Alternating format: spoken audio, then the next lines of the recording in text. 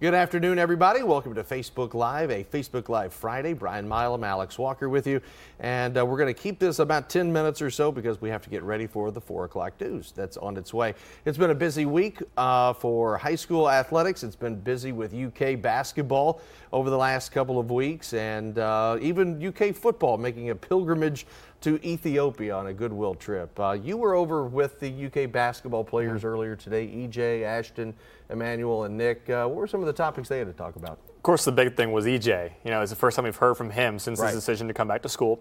Asked him about why he came back, what his feedback was like from some of the people he talked to. And the one thing that stuck out was he said that coaches, GMs were saying, if you decide to stay in the draft, you'll likely be a late first rounder, which was a little bit surprising to me personally. But he said, look, what they told me is if I can come back to school and become a lottery pick, think about how much more money I can make.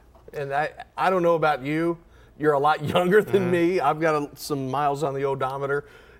If someone said to me as a 20-year-old, 18, 19, you're going to make X amount of dollars, you probably think about taking it.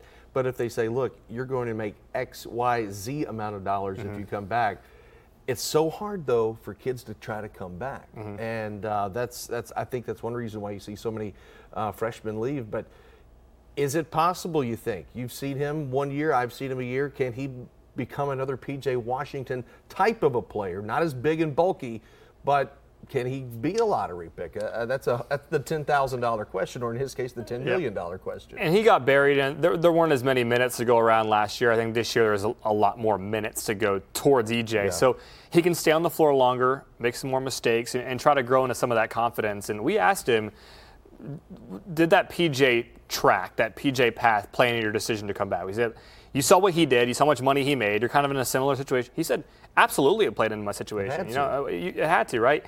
Nick Richards said it did not play into his decision. He said, no, it did not. We all take our own paths. What PJ did, nothing to do with me. EJ said what PJ did impacted my decision to come back. Guys told him you could go late first round or late second round, but if you do it, PJ did. Think about how much more money you can make by being one of those top 12, 14 picks. I've always wondered, because this one and done scenario, if you think about it, it's just about a decade old, but it feels like it's been around forever. You have guys, as a lot of you out there watched growing up, it was if you left after your junior year, man, this guy's ready for the pros. There is such a hurry to get there now. And that is what concerns me a little bit for the sport, for NBA, because you have such an influx of young guys that there's only X amount of spots. And I just don't see why the hurry to jump. Do you want to go to the NBA or do you want to stay in the NBA? And if I go someplace, by gosh, unless it's a vacation, I'm staying.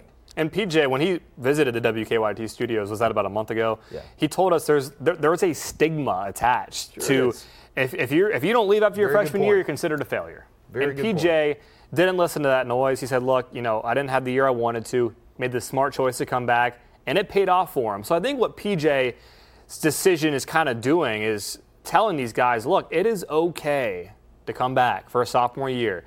You might get ridiculed for a few weeks. There might be some, why'd that guy not make the jump? But guess what? That goes away. Come back for your sophomore year. You take a huge jump like PJ did. Ashton spoke on that today. Emmanuel spoke on that today. Nick as well, being a junior. And he said, look, people get in your ear. Your people back home, the people you're talking to, get in your ear and say, you need to make that money. Cancel it out. Go back to school, make the jump that PJ did, and that can make a huge difference for your career. Because if you're not ready, it's so much easier to flame out, and your career is over. But if you just put in the time, go when you're ready, it'll pay huge dividends for your career. Well, the people saying go, they don't have any interest except, hey, I want to see you succeed. Well, what if you don't? Because I know you have to stay positive. You have to have confidence. You have to be slightly cocky, slightly arrogant on the court to get your mojo going. But if you don't make it, what do you do? And I just think if you stay in a straight line, this may be the old man coming out in me, but if you stay in a straight line, you can't get lost. And I think so many times people want to weave back and forth and try this instead of just stay the course. John Calipari speaking earlier this week, and he talked about Ashton Hagans and Emmanuel Quickley. One thing he said about Ashton, he goes, I think he got it now. Last year, you remember Ashton really had a great game against Georgia, and everybody thought, okay, this is the leaping off point for Ashton. And then after that, he steadily declined and really struggled in the postseason.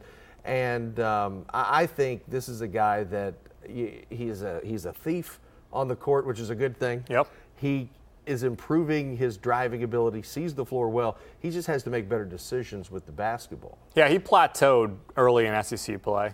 He had a big game against North Carolina. I think he's had a bunch of steals. And he talked today about he feels a little less pressure on his shoulders. He knows he has to be the floor general this year, and I think he does have it now. And the one thing that stuck out to me the most from his comments today is Kyle Tucker asked him, last time we really saw you was you were a mess in the locker room. Yeah. I mean, let's not get around it. He had an awful game. I mean, he was bad. All the guards in that game struggled against Auburn. And he said, some people will tell you, did that fuel you? Does that fuel you in the offseason losing to Auburn? Some players will maybe say, oh, we put that behind us. That's in the rearview mirror. Ashton went the complete opposite direction. He said, I think about that game every day. It's still in the back of my mind, and that drives him, I think, especially in the offseason, because he saw what happened, and everyone's like, oh, what happened to Ashton? He knows he can get back to where he was against Georgia, against North Carolina, and a second year in the program, being the point guard, being the kind of the helm of that offense, I think it's going to help him out a ton. If I just think he keeps his confidence, he'll have a really good year again. You're watching Facebook Live Friday, sponsored by our good friends with the Bluegrass Orthopedic Group, BGO. If you need just 3 letters, just shrink it down, just 3 letters. BGO, they are outstanding human beings and a wonderful company to be involved with. They are the reason we are here for this Facebook Live Friday. Emmanuel Quickley, another guy, let's finish off with him quickly because, no pun intended. That just came out that way, I don't know. A guy who he was spotty a little bit as a freshman, shot the ball well in spots, but then also really struggled. And I think he was a typical freshman. I'm thinking this guy, if they move the three-point line back a little bit, as they say they're going to, I think it could help him a little bit because he has a lot of quickness to get to the goal also. He does, and like some of those other guards, sometimes we saw flashes of what he can be. Sometimes he looked a little lost on the court. I think he realizes there is a really talented crop of guards in this year's recruiting class. The minutes, he's going to have to fight for minutes. It does not matter that he's back for a sophomore year. He's guaranteed something. He knows that there's going to be a lot of guards in that mix to get those starting minutes, and I think he realizes he has to step up, improve something, that he belongs on the court and should get those minutes. And him today, I asked him, what's the biggest thing you need to improve on? And he just says, floor leadership.